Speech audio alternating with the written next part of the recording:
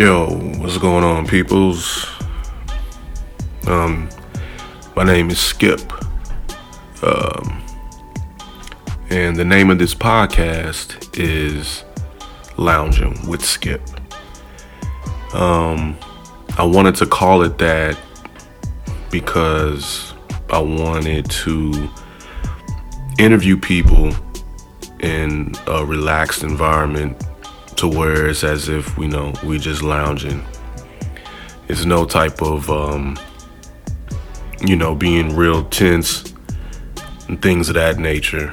And, it's just really about just relaxing and having conversation. When I sit down and I talk to people, it's really about just relaxing and getting into the vibe and just, enjoying each other's company and having good conversation. So I wanted to bring that to an audio form for others to listen to.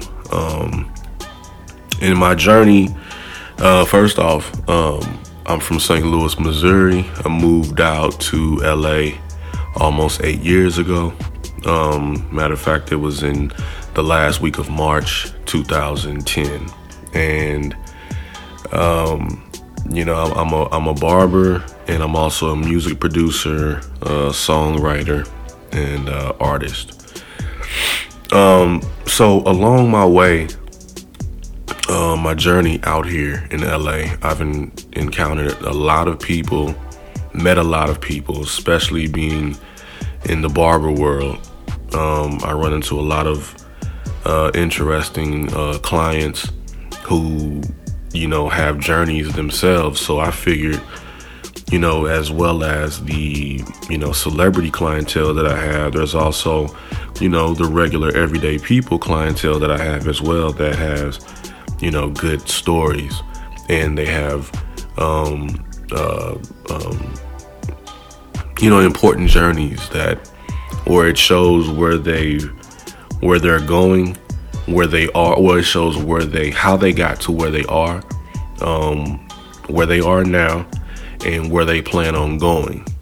And I've ran across a lot of interesting, good people, and I just wanted to bring that to the forefront because my story in itself is a good story, good inspirational journey, so to speak. And I feel like people, in smaller cities or, in other, major cities that want to move to LA or, anywhere in the world to embark on their passion. And, they have a dream, they want to embark on their passion and, turn that into a good financial or decent financial situation for them. It is possible to do. You just have to step out on faith and believe in God and know that everything will work out for the best. When I came out here to LA, I showed up with maybe about $1,500 in my pocket and a dream. My cousin that I ran in, we haven't seen each other before this time since maybe we were like early teenage years. And here I am showing up at her doorstep, 30 years later, 20 something years later. And she let me in, open arms. And I was there on her couch in Inglewood for a couple months. And then unfortunately I had to leave because the landlord said he can't stay here if his name isn't on the lease. So I was forced to, in a way, be homeless for like a week. So I was sleeping in my car a couple nights. A friend of mine let me come stay with him. My boy Tron let me come stay with him a couple nights. And, I just prayed a lot. And during this time, I knew that I needed a job to be able to have something stable as far as checks coming in, because I came out here as a barber, but in the barber world, starting off, you may just cut one head that day, and it can be really hard. So luckily, before I had to leave her place, I was applying in all these different jobs, and one of those jobs was Walgreens. And so I kind of let that, whatever, I just applied and left it at that. Well, this one particular Monday, there's a guy by the name of Corey, who used to be my RSA back in college. A voice spoke to me and said, call Corey. So I called him, and he said, well, I think I know of a place in North Hollywood that you can, move to, where you pay weekly. So meet me there tomorrow at this particular time. And I said, okay, cool. Now, during this time, I'm sitting in my car, and another voice spoke to me and said, go to Walgreens and finish filling out the application. Luckily, it was a Walgreens right down the street. So I decided to go to that Walgreens, and I walked in, I finished the application at one of the kiosks there. After I was done, I asked the manager at that time, I said, how long will it take for me to know an answer if I got the job or not? And he said, I don't know. Sometimes it could be a month and a half, 2 months. I really don't know. So I said, all right, man. So I left. I would say probably, matter of fact, the next day I get a call from Walgreens saying, we got your application. Can you come in for an interview? And I said, when? He said, today. I said, really? He was like, yeah. So I was like, okay, cool. Now, okay, so this was on that Tuesday, right? So let me say this also. That Tuesday morning when I went to go see Corey, meet Corey at that place in North Hollywood, we walked up in there. It was just one room. It was hot as hell. This was in the valley, so this was like in June, early June, so it was hot as hell. There was no AC up in there. And I looked around the room, and he said, what do you think? And I was like, man, I'll take it, man. And he was like, all right, bet. I got you on the first 2 weeks. So he paid my first 2 weeks up front, gave me the money. And I was like, man, thank you. There was nothing but God. So let me also say, Corey is a pastor. He's been a pastor for a long time. So I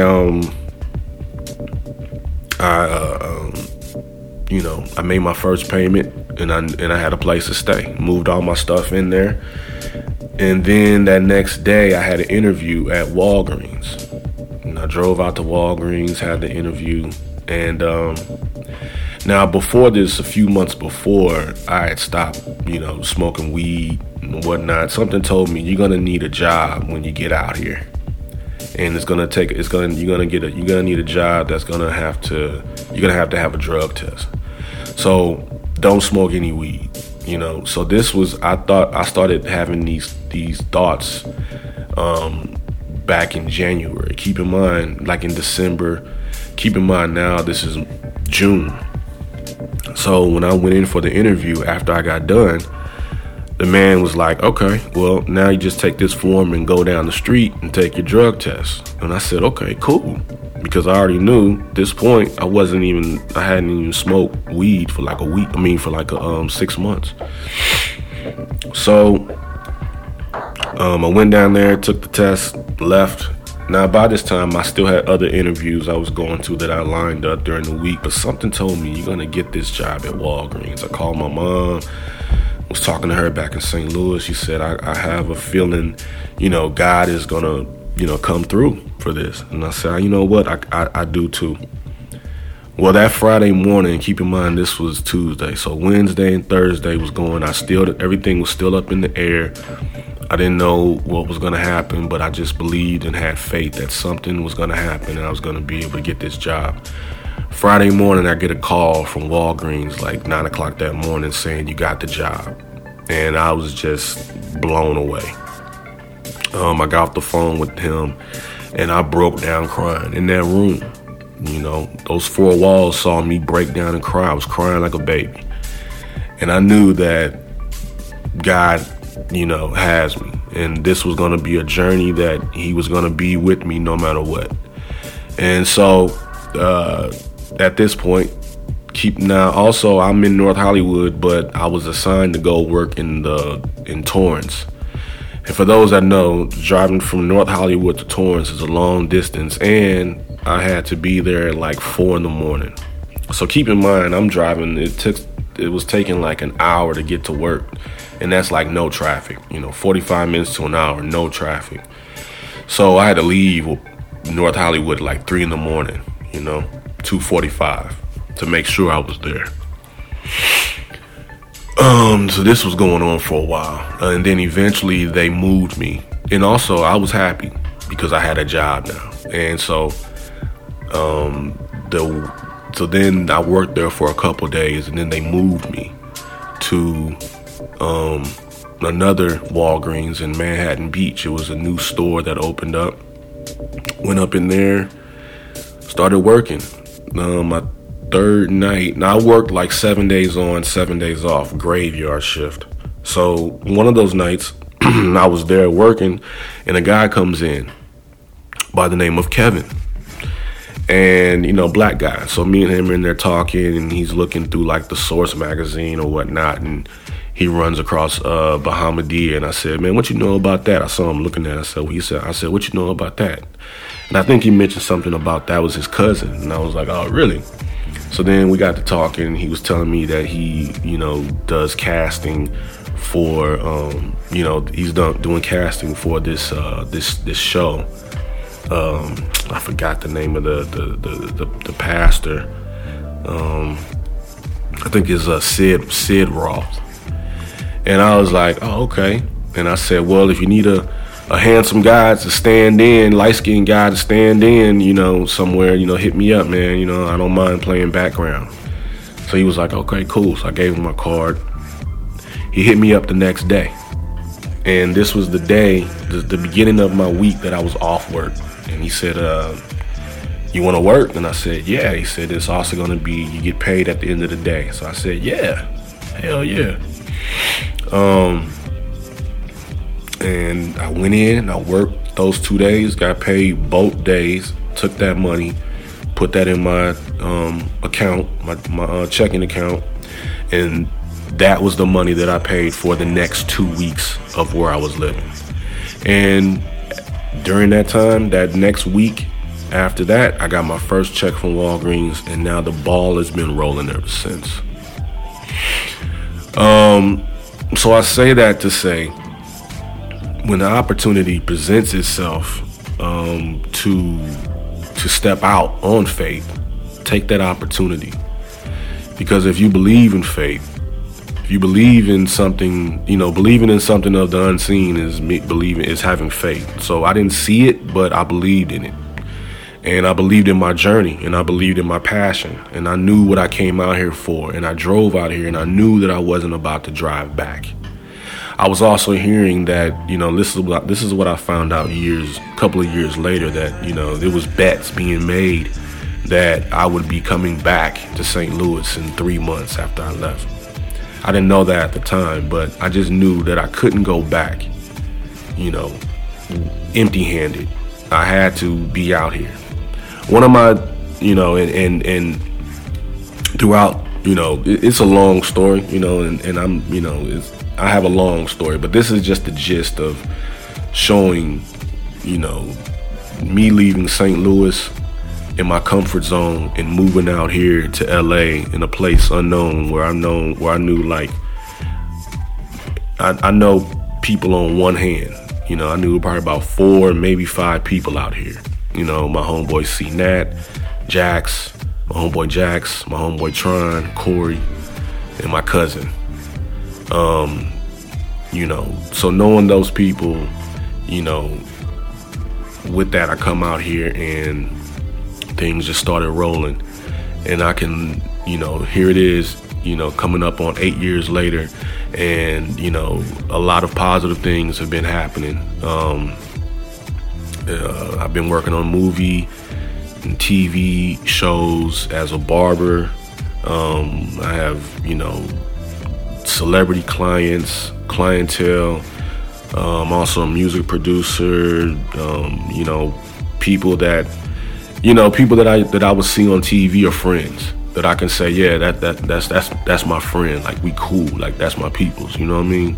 So to be able to say that, you know, that's placed me in a position where I ended up doing a track for Chris Brown that was on one of his mixtapes. I mean, you know, a lot of other things. You know, that there's so many things that I can't even speak on right now. But just kind of touching on and introducing myself to the people, letting everybody know who I am, so that way when you hear my interviews and you hear me talking to people, you have an idea and a background of who I am. So this is Lounging with Skip, and I welcome you all, and I hope that you all enjoy the podcast. You know, this is the first episode that I'm dropping, an introduction of who I am. And I hope you all enjoy yourself, and follow me on my Instagram. Skip is the man, SKIPIZDAMAN. You know, follow me on SoundCloud. You know, just in all the social media openings. Just look for me, Lounging with Skip, and I hope to hear from you all, and I hope to get good feedback from you all, and I hope you all enjoy and experience the podcast the way that I experience it, that I want you all to experience it. So until the next time, thank you and salute. Peace.